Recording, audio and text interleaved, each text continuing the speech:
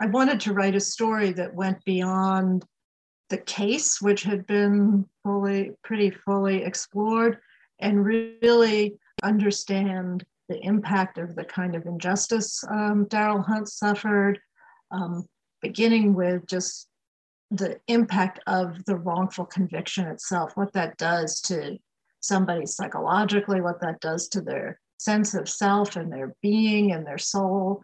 Um, and then I wanted to understand what happened to him in prison and the trauma of that experience, and also understand all the defeats that he faced in prison. It was 19 until he was exonerated in 2004. It was 19 years of defeat and what that would have been like for him. And then I really mostly wanted the book to explore his life after prison and the difficulty of that experience. He accomplished a remarkable amount as an advocate, but he paid a high price for it. The burden of being a public figure like that was really difficult for him. And also the advocacy work that he did was on the strength of his personal story. So in effect, his job came to be retelling this traumatic experience that he went through. You write in the book that release from prison didn't end the injustice of a wrongful conviction. And as you mentioned, you explore a bit about the way trauma can impact someone who's wrongfully accused. Could you tell me a little bit about what we know today about that very question of how trauma can affect someone who experienced what Darryl Hunt did?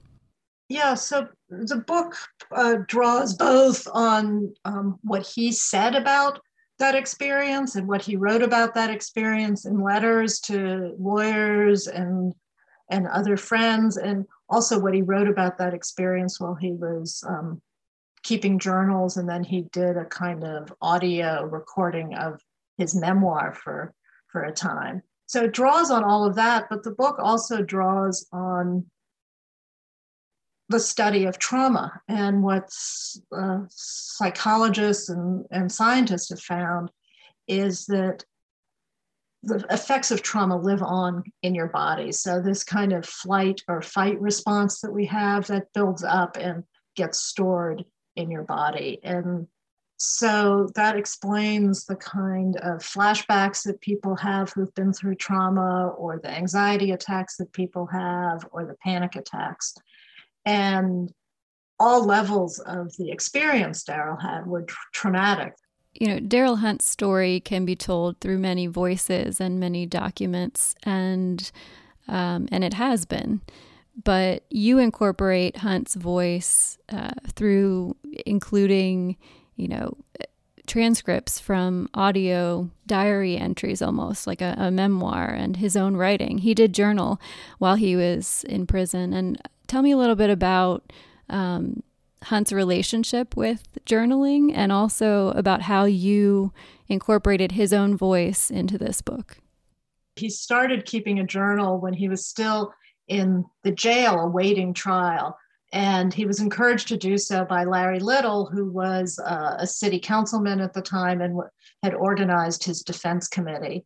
And Larry Little gave him a spiral-bound notebook to keep, thinking that it would help him in two ways, that it would just help him have a place to pour his heart out in, and also help him become a better reader and a clearer writer. In other words, help him gain some education in jail. Darryl Hunt had never been much of a student and had dropped out of high school.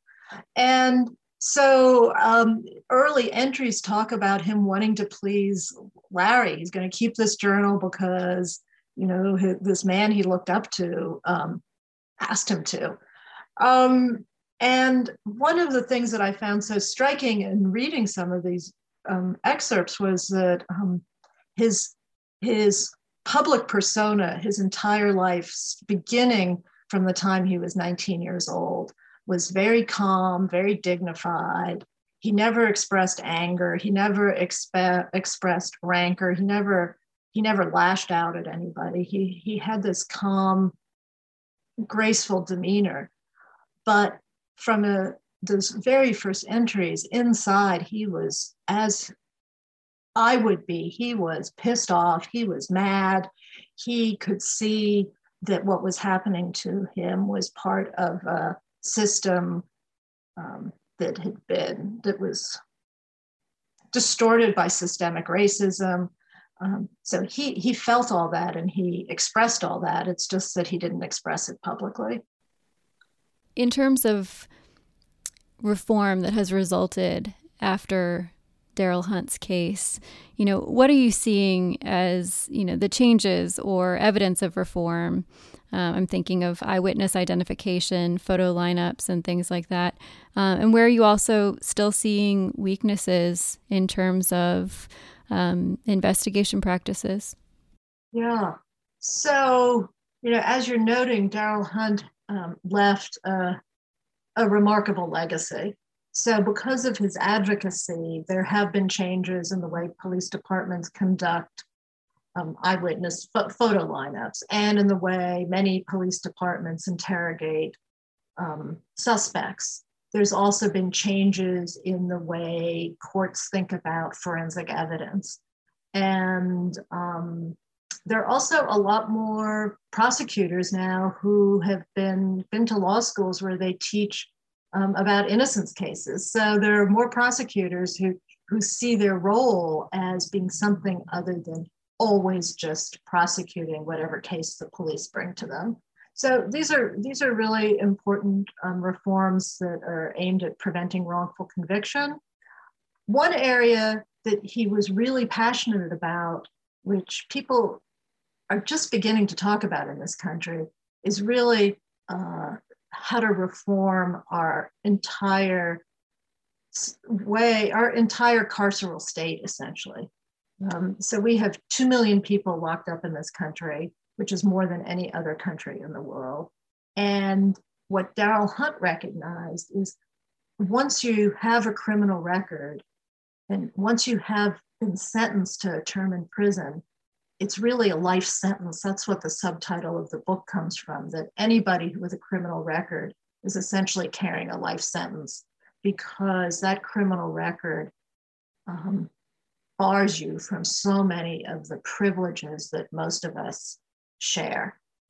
So people have coined a term for it, civil death, and it has to do with the fact that there are some 30,000 laws and regulations and licensing requirements in place that make it really difficult, if not impossible, for somebody with a record to get housing, to get a job, to go back to school, to take out student loans, to become a barber, to become a hairdresser, to vote in many states, and certainly to serve on a jury.